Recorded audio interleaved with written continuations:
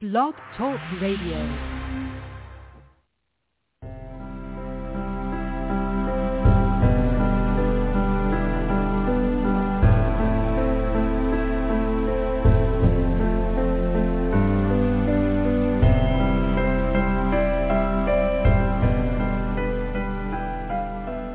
Welcome to Night Light. Step away from the mainstream and gather around as we enlighten the world and our realities and travel this cosmic journey we call life. Join us as we share with you and provide that beacon that can guide us all to a better way. Explore with us as we examine a metaphysical montage of spiritual insights, covering everything from the mundane to the magical, UFOs to unicorns, and everything in between. This is a time of awakening, of sharing and evolving, of spreading our wings and soaring on the cosmic breath of creation.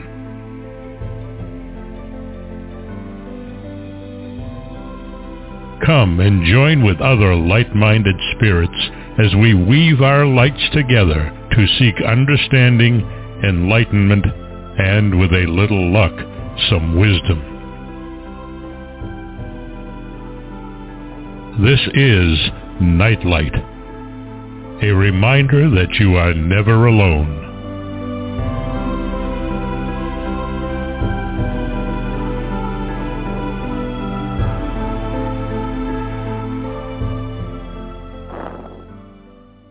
Welcome to Nightlight, everybody. So glad you could join us. It's going to be an adventure definitely today, and of course all shows are adventures. This one hits a lot of the magical parts of my life, so that I am delighted to have the authors of the Lost Book of the Grail with us tonight. And I really strongly urge you to go find this book and read it, because it will give you a richer, greater understanding of the Grail, and pull you into a lot more of the magic behind all of the myths that we have heard over time. I will bet you haven't gone into the Grail in this particular way. This book unveils the long-forgotten prequel to the Grail Quest stories. Kathleen and John Matthews, I apologize, I'm going to mess up your name all over the place, examine the elucidation of the Grail, a forgotten 13th century French text, and show how it offers the key to understanding the sevenfold path of the Grail and the deeper stories between the Christian Grail narrative. Beginning with a new translation of the elucidation by foremost esoterists Gareth Knight and Kathleen Matthews, the authors provide a complete commentary on the poem, revealing a startling alternative cause of the wasteland and the Grail quest, one which has a profound resonance to our own times. They examine the forgotten story of the Fairy Wars and explain the Fairy Accord, an agreement that once existed between humans and the Fairy, and upon which the spiritual and physical health of the land depends. The offering of the Grail and its regenerative powers by the maidens of the Wells Fairy Woman was part of this accord. King Amangons and his men violated the accord, and through their abuse of the Well Maidens and other evil actions, causing the wasting of the land. The Knights of King Arthur sought to avenge the Well Maidens and rebirth the Grail to restore access to the lost paradisical courts of joy, held in ancestral memory. In their quest, they encounter the rich company whose greed keeps the knights occupied in long wars of attrition, yet their quest to restore the generous hospitality of the Wells, the true Grail, and the Fairy Grail continues. In addition to the Fairy Accord and Knight's Quest, the authors examine the seven guardians of the stories, the rich fisher, the courts of joy, the paradise lost, and the otherworldly land of wisdom.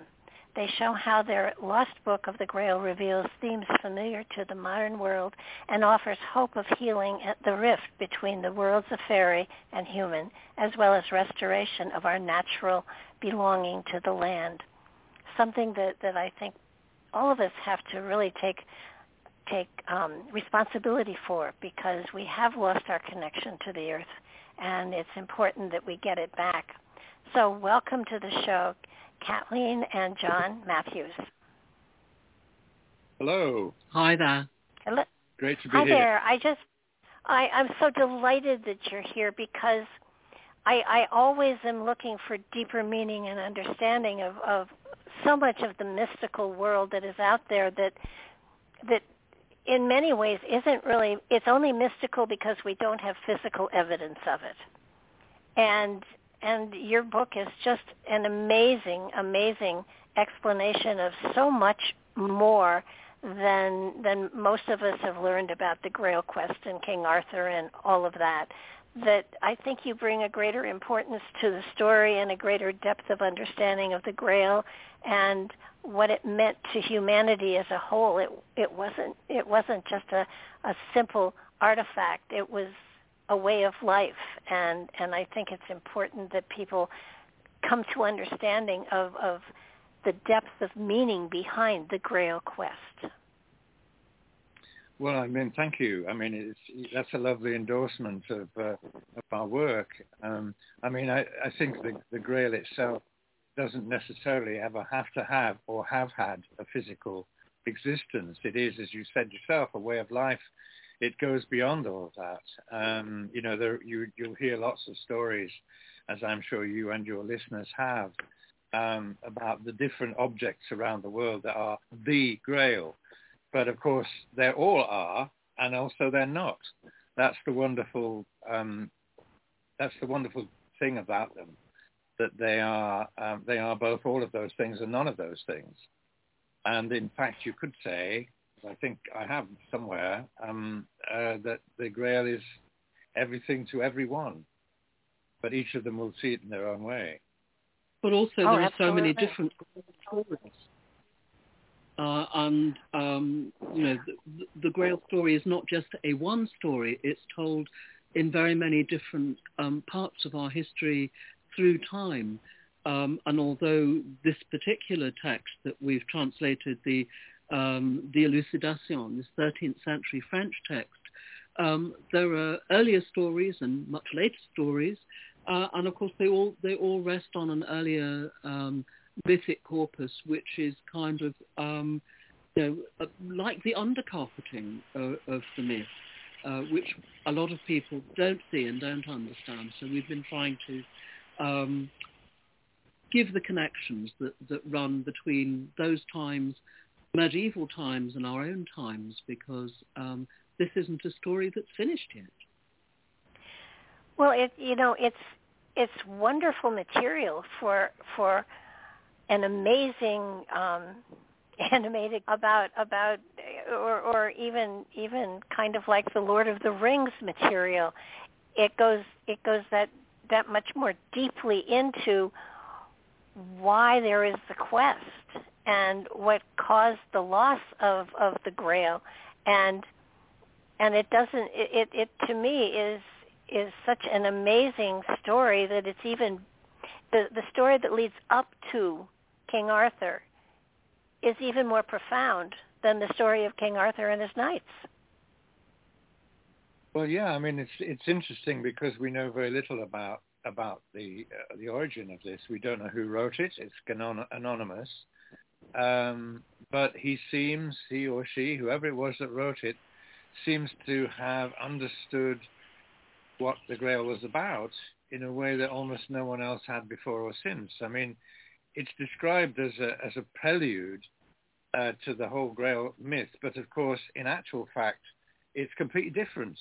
You know, I mean, they call it the elucidation, the explanation, if you like, the illumination of the Grail.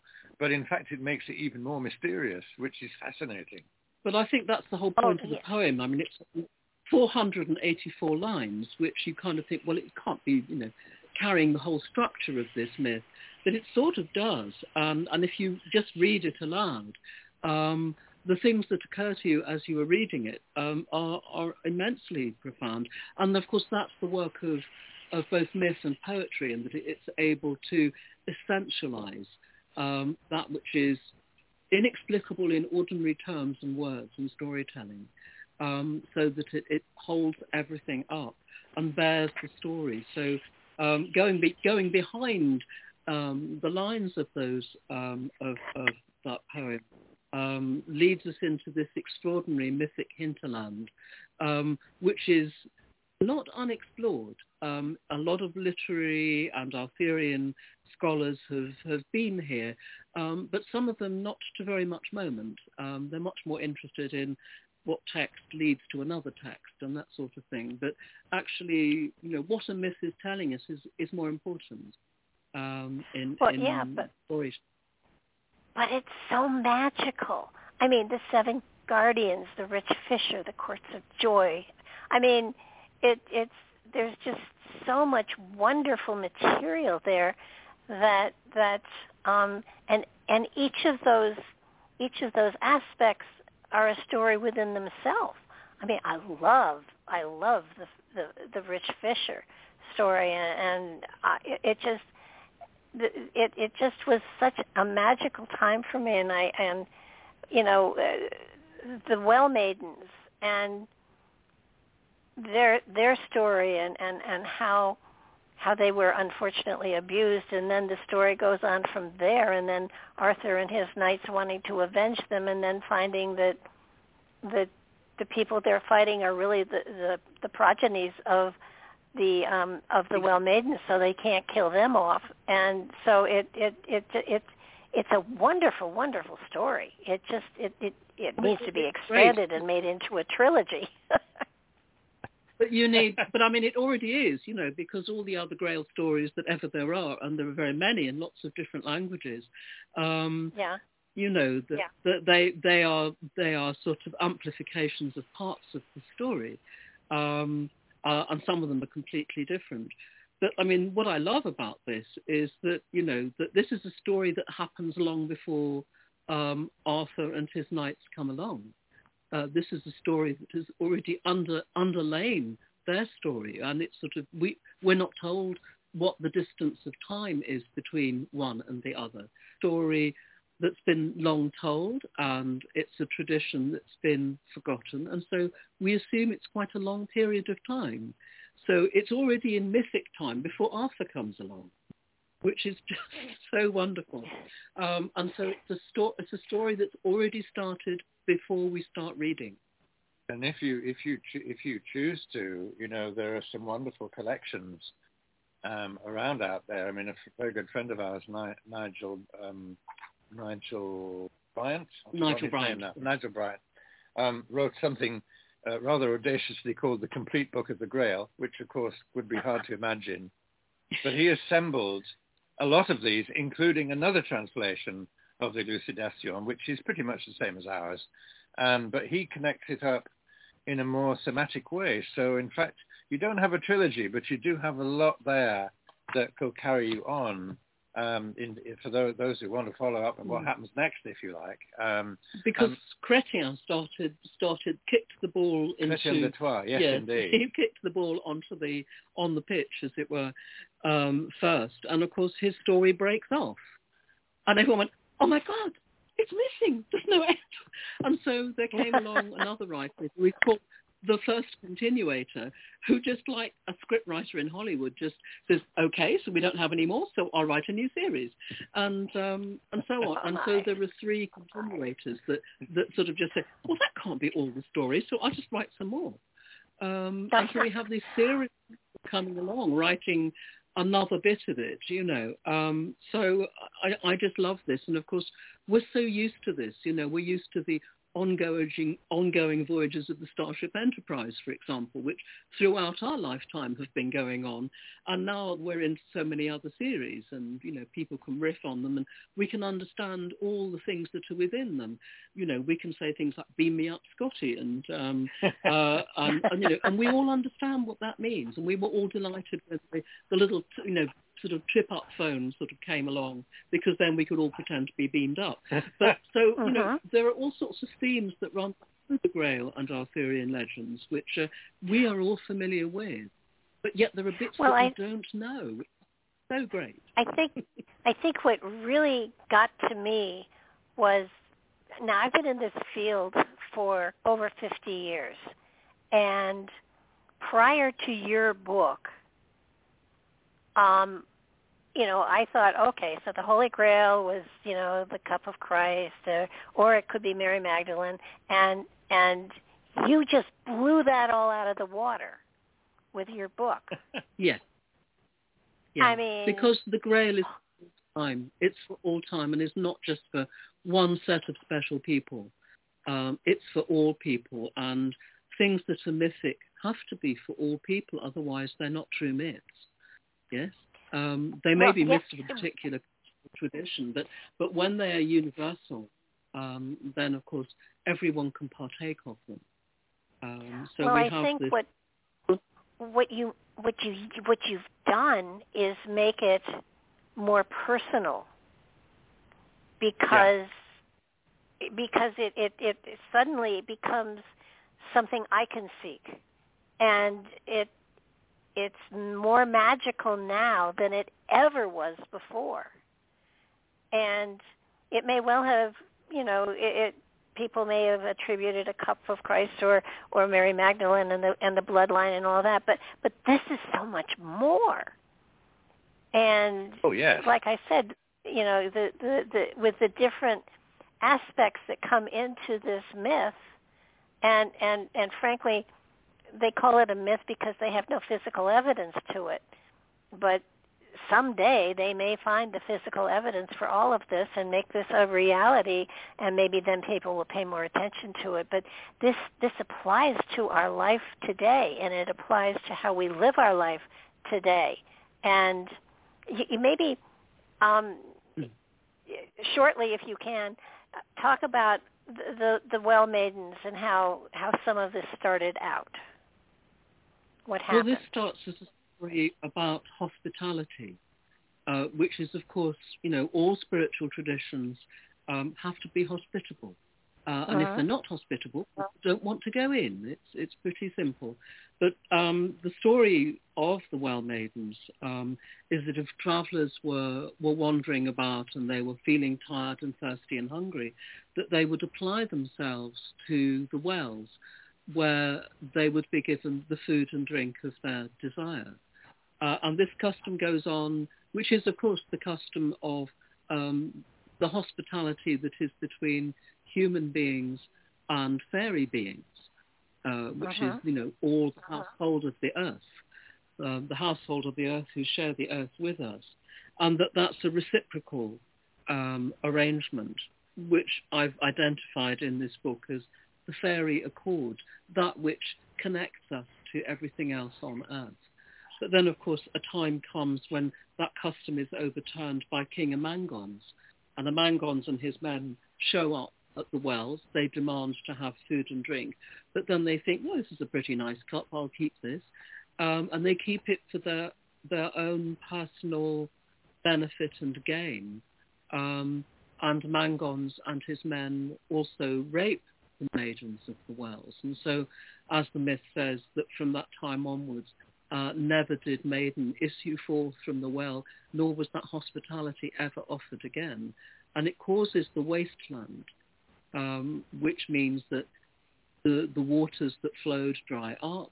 And the poem says, you know, the kingdom was not worth as much as 2 hazelnuts, because everything went to rack and ruin. So it's a myth that hits us very immediately, because, you know, in medieval times, people may have seen the wasteland caused by war or by other sorts of devastation, natural and otherwise, and they may have seen what it looks like when people have plague and so on, but they'd never seen what we see now, which is, you know, the laying waste of the earth.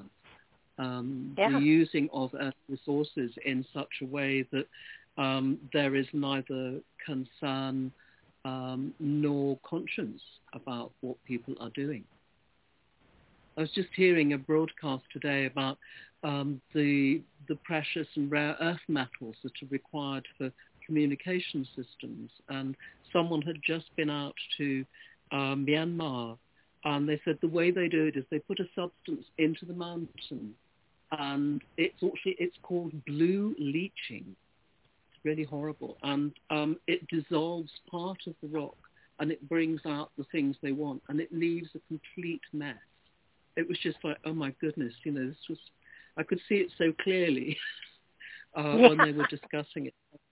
And it's, and these are the things that everyone wants, and of course nobody wants it to happen in their land or near them.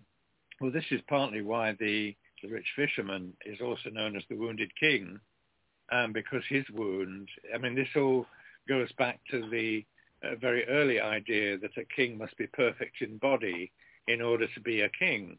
So if he was wounded in some way, he could not rule. And also because his relationship with the earth was almost that of a marriage, in a sense. He married the land. So when he's wounded, which he is in a lot of the Grail stories, then the land stops being fruitful. And this is why you get that connection that keeps on going through all of these stories of the Grail. This is a new, different, and very exciting origin point for that, I think. Well, it all applies to what's going on today, too. When you look at the rich company who were greedy and they were, avarice, and they were grabbing power. We've got that going on today. It's this may be an ancient myth, but it's being replicated today. Oh, yeah. Well, human nature doesn't change, sadly. No. But it's absolutely an echo of that. It's as though this author particularly understood the whole of human nature in that respect, and saw it as exactly what we see around us most of the time, which is, everything fed by greed and personal acquirement of whatever you want. And corporate greed. Which is very much what the rich company are. They build castles and cities and towns and boroughs and strongholds and all of that. And they set up against King Arthur. And in fact, they actually adopt the myth as if it was to do with them, which of course we're very used to seeing on social media, where someone's identity is completely stolen by some other person. It's not anything like them at all. And they're doing the same thing. It's like, don't look at the Round Table Knights. Look at us. We're the rich company. We're the original kind of, ones that sort of rule the world. And they do remind one inevitably of these huge companies who buy up land, knock down the buildings on it, and then slap up some very cheap housing. It's exactly the same. This is what the rich company are doing. They are despoiling the land as they despoiled the women, the fairy women, and they're building what one might call shanty towns. Yeah, but they make war on King Arthur, which lasts for so many years that he can't get on. They can't get on with the quest. They can't get on with the mainstream of life. They have to go and sort them out. Look what happens to us. We're enslaved by debt, and we have to work day and night to keep our heads above water. And in having to do that, we lose the time and the energy and the inclination to search for the spiritual aspects within us.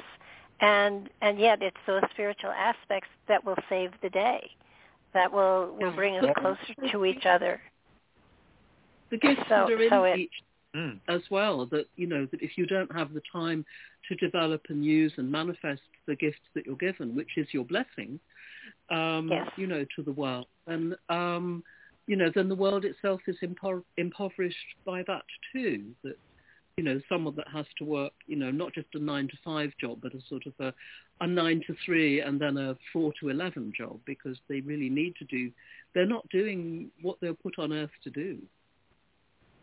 No, I agree. it's you kind of want to go back to the fairy well or the well fairy and reinstate it in some way, shape, or form. But there's a great deal of respect and honor that has to be there in order for that to happen, and it's the hospitality. If you are afraid of your fellow man, you're not going to share your bounty with them.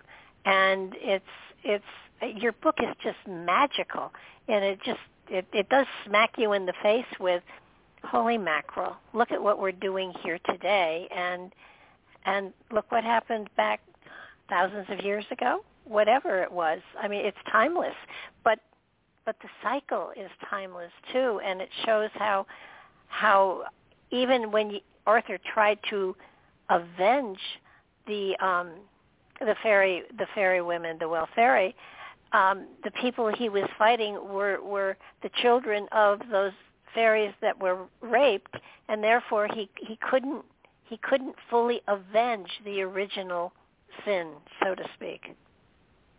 That's really one of the best things about this, because you tend to get, most of the medieval stories.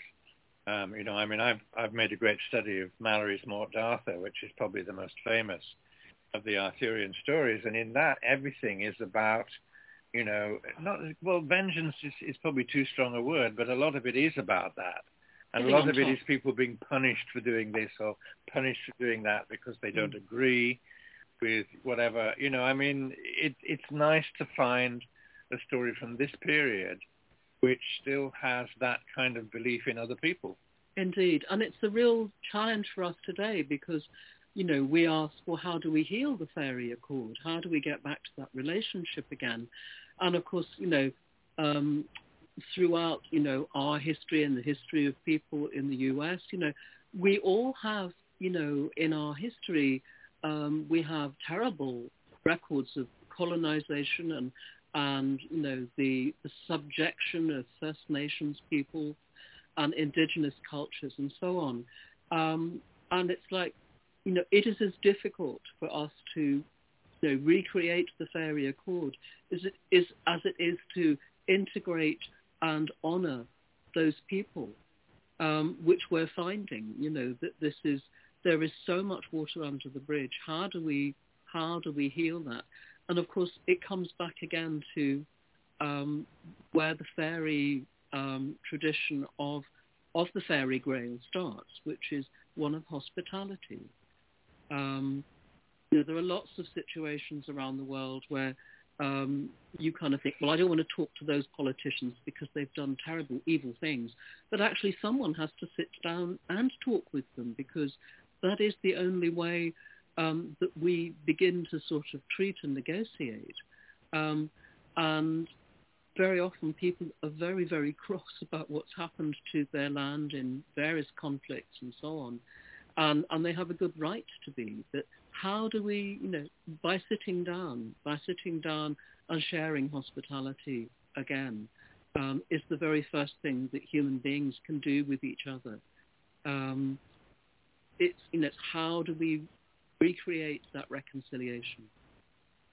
I know at first at one point I said, oh my goodness, we have become the rich company.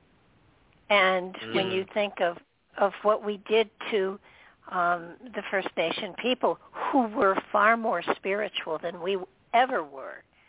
And I mean, if they had taken the time to learn the spirituality from the First Nation people instead of trying to shove Christianity down their throats, we would be in a much better place today. Definitely. Well, it's exactly the same here in a way, or very similar. The Romans came in and did the same thing to the Celts, or the native peoples of this land anyway. There's some disagreement these days as to whether we should call them Celts or not. But there were certainly people here and they had their beliefs. And along came Rome and stamped over them, first of all with Roman beliefs and then later with Christian beliefs when the first of the Roman Christians arrived here. So again, it's always the same story. And, it's only by coming to terms with that and learning how to repair it that, we're going to survive in the long run. But that's the hope of the myth, isn't it? Because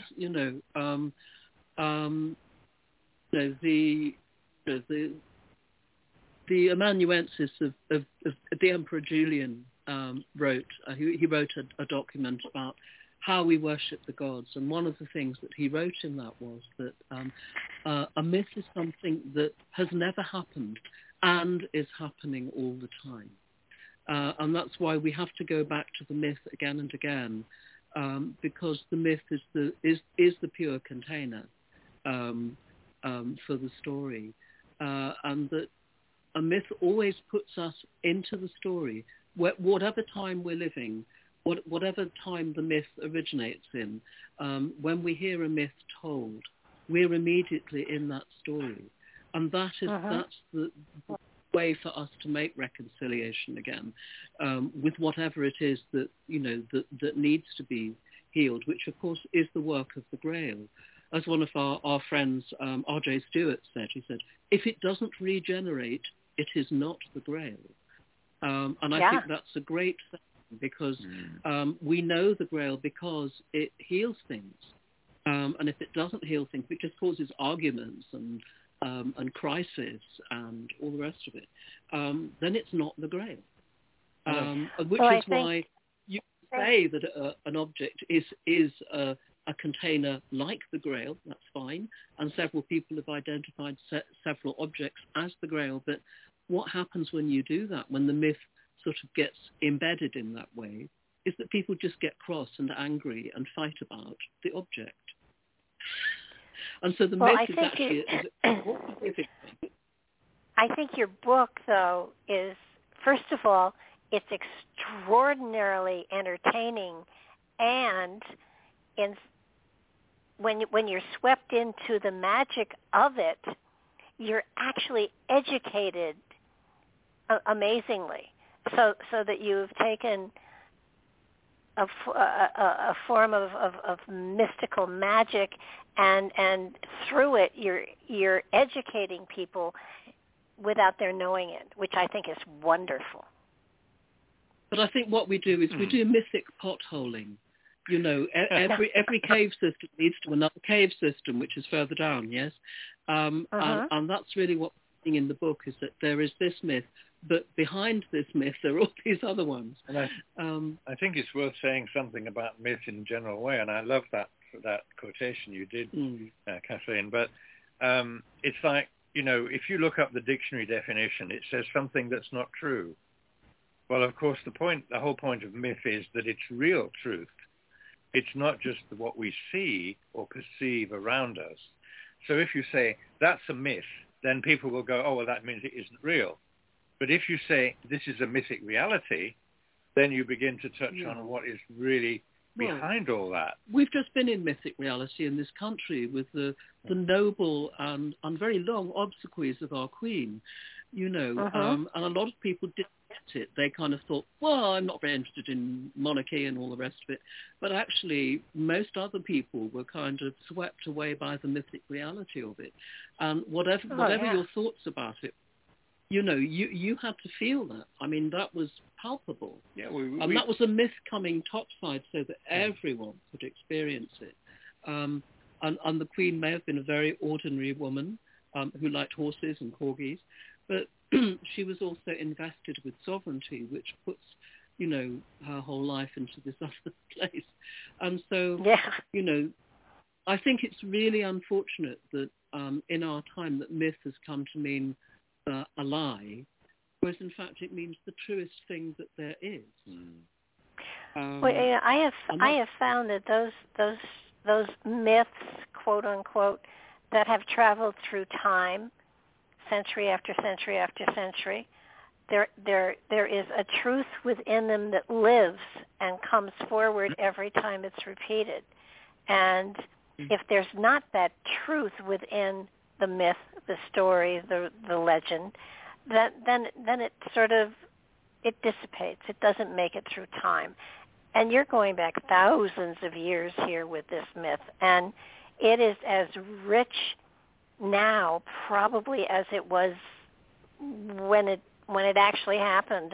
And I truly believe that a myth that has lived this long has to have truth at the very core of it, or it wouldn't have survived this long.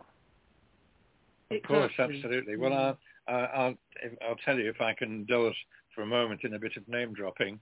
I did get to meet the King, as we've now got to call him, King Charles III, several times a couple of years ago. And on one occasion, we had quite an interesting conversation about the Grail, which he completely understood as a myth and as what it might mean. So that gives me hope for the future for us anyway. I would think so, yeah. Well, he's very into, he talks to his plants. I mean, I talk to mine. So, no, I saw the Queen, I saw her coronation on television when she was coronated 70 years ago. And I found myself looking at the clock and saying, it's only a couple of hours for her till her funeral. Let me stay up. And I stayed up all night and all day doing the funeral because I felt almost obligated to tie it up in a bow for her.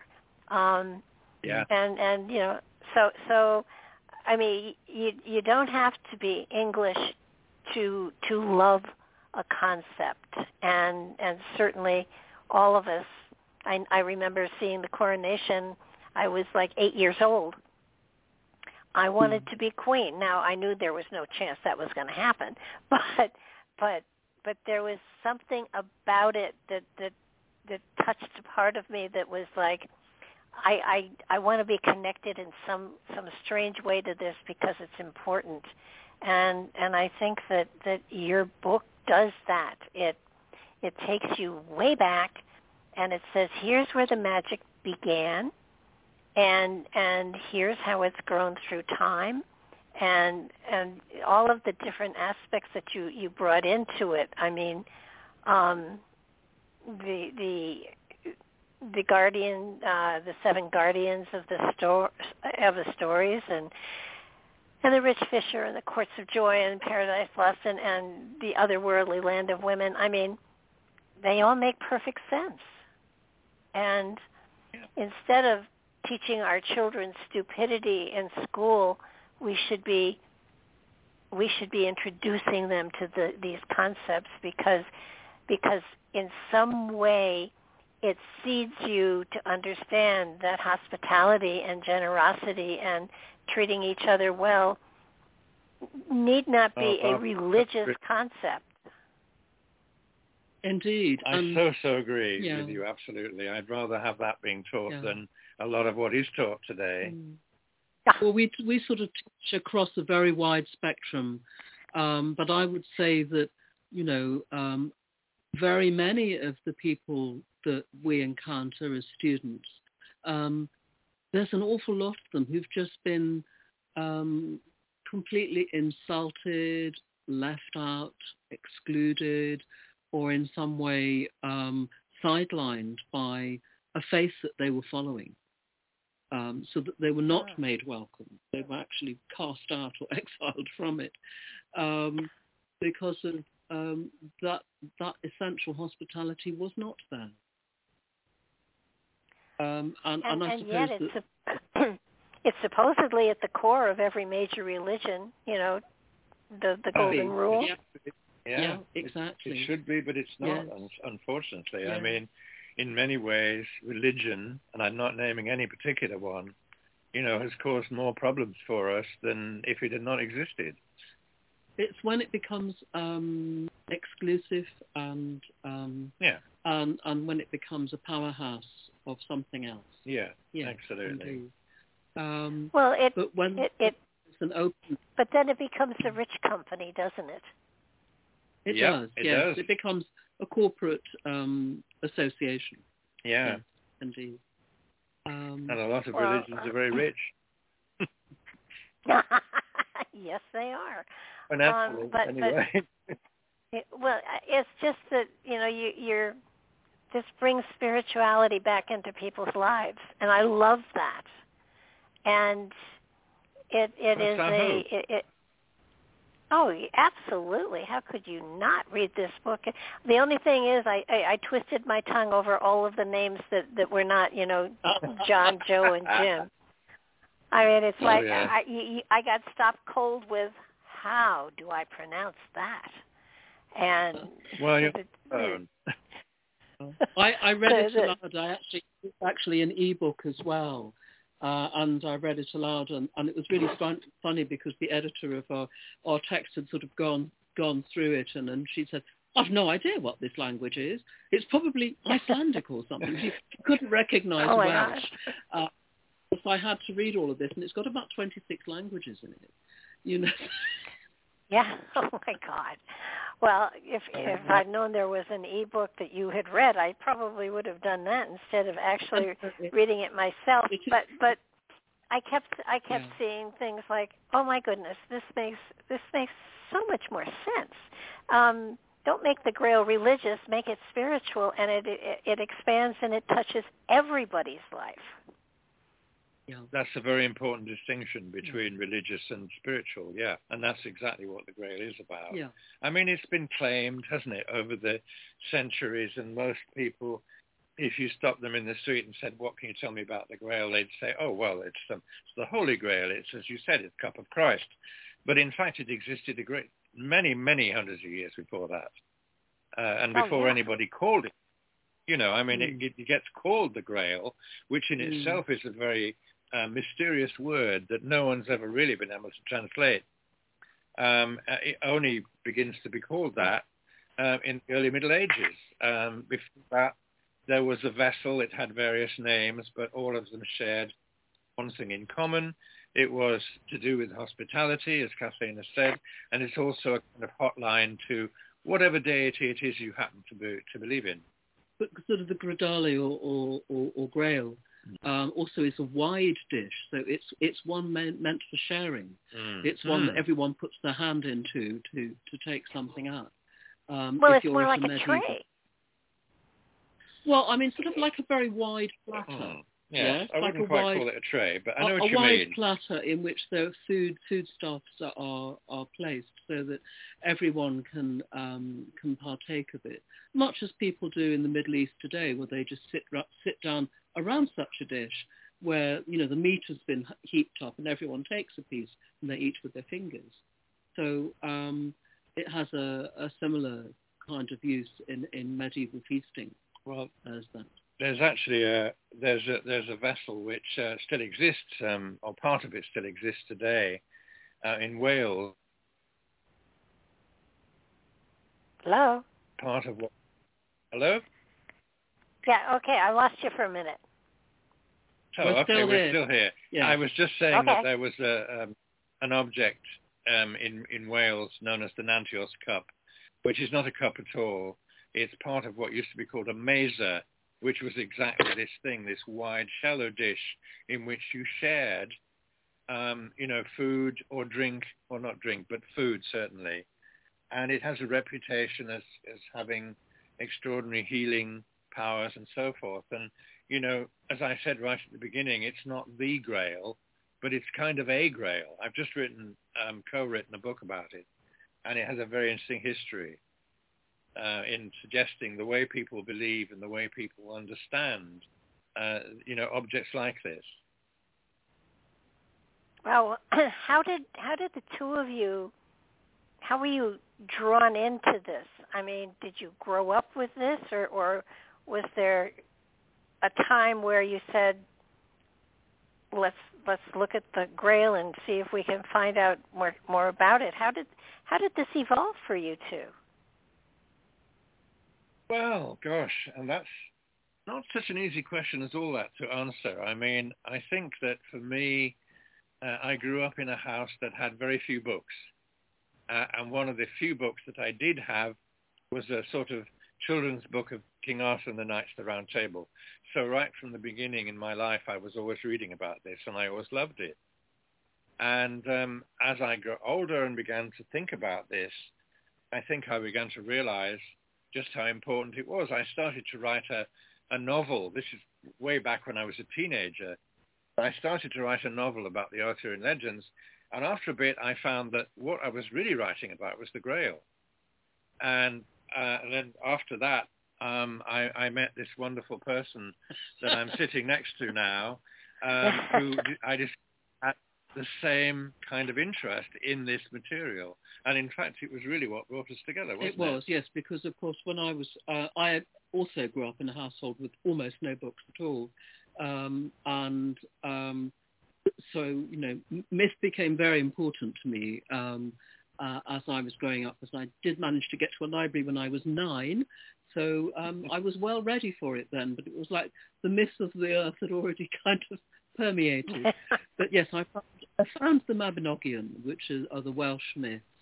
And so, of course, my study has always been sort of the Celtic end of things and how those myths lead through into the Arthurian legend, which continues them in many ways.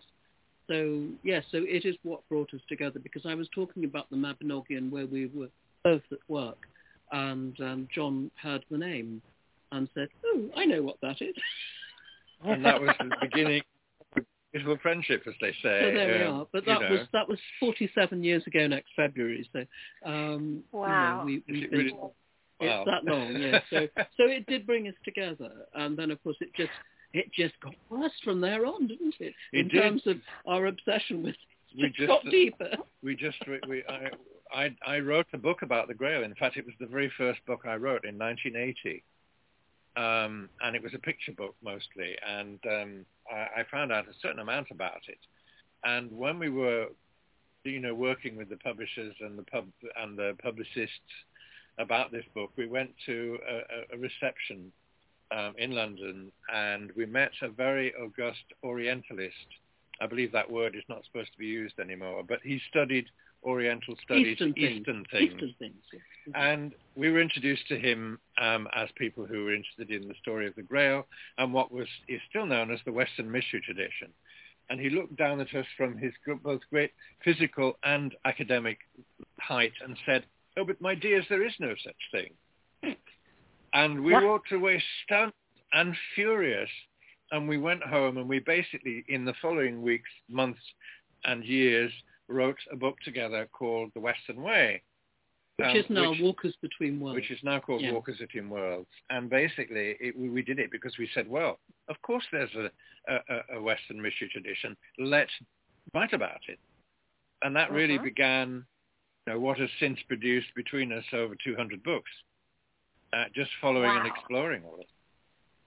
Well, you know, prior to your book, I knew, you know, of the Templars and the Temple of Solomon and the Holy Grail and all of that, but it never occurred to me that there was more to the story. And now, holy mackerel, it's so much richer. Well, I'm delighted to hear it. We both are. It's like lovely. the headwaters of a river. You know, that they start up really small in the mountains, and then other rivers add to them. And this myth is the same. Very many tributaries have come into it. And so if you start at the sea end of things, it's quite difficult to see exactly. The waters have got rather mixed. But if you go back and you check the tributaries as they come down the mountain, you know, you find extraordinary things here. And you can see that this is a story that has been enriched by very many rivers. Certainly. Oh, has. yeah. I mean, don't worry about the pronunciation either. I mean, I recently published another book, believe it or not, another book also about the Arthurian legends, and it was being recorded as an ebook by a Welsh actor. And I had to write down the pronunciation of every single name in this book, and that was about 200 names, because even he couldn't get his tongue around them. So believe me, you're not alone. I took a look at them and I said, I know there's guttural here someplace. I know Sam, Joe, and John would have been much easier, but but it adds to the richness, But I have to tell you, it has made the Grail so much more vibrantly alive for me and something I can be a part of, other than just saying, oh yeah, the Templars have it and it's buried someplace in Arizona. No, it's not. I mean, it's buried inside of all of us. And I think when you come to that realization, then there's a richness in you that wasn't there before, and it's magical. And I just think your book should be required reading. You're too kind. I wish it was. I do wish it was. I mean, it's funny that all these different objects that have been described as the Grail. I mean, you do have one in America. It's in the New York Metropolitan Museum, and it's called the Antioch Chalice, and that's one of the ones that's been to be the Grail. But once again, of course, it's not. It is and it isn't. That's the lovely part of it. But why don't? Can we get Kathleen to read a little bit of the poem, because I think that will give people a sense of what it's like. Yeah. So at this point in the story, we've heard the myth of the Well Maidens, and we've heard the Knights of the Round Table decide they're going to go off on quest, and they're going to avenge the Maidens of the Wells. And this is what they found in the forest. But such adventures they found which made many marvel. For in the forest they found maidens you could not ask for any more beautiful, and with them knights, well armed on their chargers, there where the maidens were. And together they fought with any who wanted to take them away, and many a knight was killed. But because of the maidens, I would say, were many battles fought throughout the land. And King Arthur could not help losing many a good knight, but he gained many good ones from it, as the stories will tell you. For the first knight that was captured was called Blihis Bleheris. He was beaten by Sir Gawain through the great prowess that he had, and he was sent to give himself up to King Arthur. He mounted out without delay to the court. He surrendered himself. By no one was he known, nor did the king recognize him. But such good stories did he know that no one could be wearied on hearing them told. And some of the court asked Bleheris about the maidens who rode through the forest, since the court of Arthur had not been there, so they quite rightly asked about them, and to tell what he knew of them. And many willingly heard him, and stayed awake many nights, learning about the maidens and the knights, to hear and question him. And Bleheris said to them, you wonder greatly about the maidens you have seen going through the forest, and you can't stop asking in what country they were born. I will tell you truly, all of us are born of those maidens. Never will there be any more beautiful in the world, those that King Amangon's raped. That harm will never be made good as long as the world lasts. And the knights of the Table Round, by courtliness and honour and prowess and strength, swore to recover by force the wells of these bachelors, the knights and worthy men.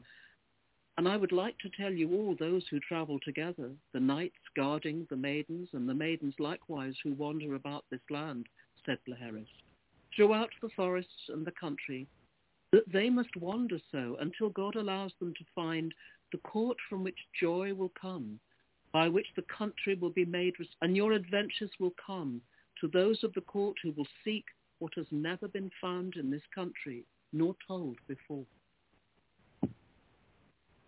That's exactly it. That's where it begins. That quest that's still going on today for all of us. Oh, well, yeah. I think that when was this book published? Was it just recently, or? Yeah. Yes, the book was published in, just getting my glasses on, so it came out in 2019. Yeah. And the book came out first, and then I read the for the ebook, which is on Audible. Wow. Later. There's such magic in it that it's amazing. I mean, when you touch magic, I don't know. A Supreme Court judge was asked to define pornography, and he said, "I can't define it, but I know it when I see it." This is magic, and you know it when you see it. You do, and when you feel it. Bad analogy, I guess, but it is. But there's something about the myth invests us, doesn't it? It clothes us in itself, and suddenly we feel different. Yeah. And you just want to, I couldn't put it down, and it's I wanted to go back and read more about, the Course of Joy and not so much about the greed company, the rich company, because that I understand, but the wells, the fairies of the well, and everything. It was so magical. I wanted more. I wanted to know how they came about and what was the source of them. And you have me to a place where I hear something and it's like, yeah, but what was the source of this material? What brought you to this storyline? What is the magic that birthed the other legends that came from it? And you've put it out there, and the Rich Fisher King. Wow, that was really cool. And so, you've given me more magic to share with people, and I thank you so much for your putting it out there. We thank you too for all the nice things you've said. I suppose you are kind of our dream reader, really, the one who gets it. So if there's any more out there right now, get on the phone and order the book. I think the thing with this is there are so many myths feeding into it. You can read forever. Oh gosh, yeah, and we do have a very large audience, and I am hopeful that this will have just titillated them enough and made them wondering as well as to what the source of all of these Grail quests that have become actually quite flat. And I heard that, and you've got the source of all of it here, and there's true magic here. So I just noticed that we are out of time, but I want to thank you so very, very much for taking the time to speak with us, and even more thank you for writing a book that's so full of magic that it will live forever, I'm sure. Oh, you're very kind. It's entirely our pleasure. It's been nice talking to you and your listeners. And we hope that you find your own Grail quest and go on it and listen to all those people who tell you, no, it's nothing. It's just a myth. It's a bit more than that, isn't it? Oh, absolutely. It really is. I have talked to the fairies in my garden every night, so fairies are something I'm familiar with. Not well fairies, but little fairies I am very familiar with. But I do thank you again, and we will hopefully be in touch and be able to do something else again soon. So thank you very much again. Thank you. Thank you very much for having us. Goodbye. Bye. Bye now. Okay, everybody, thank you for joining me today. I hope you all go out and get this book, because if you want magic in your life, this is a way of reminding you that you have magic inside of you. And that's a wonderful trigger to have, because when you remember you have magic, then you have access to it, and you can apply it to your life and take a black and white life and make it Technicolor. So go find the book. Have a wonderful day, and thank you so much for joining us today. Bye-bye now.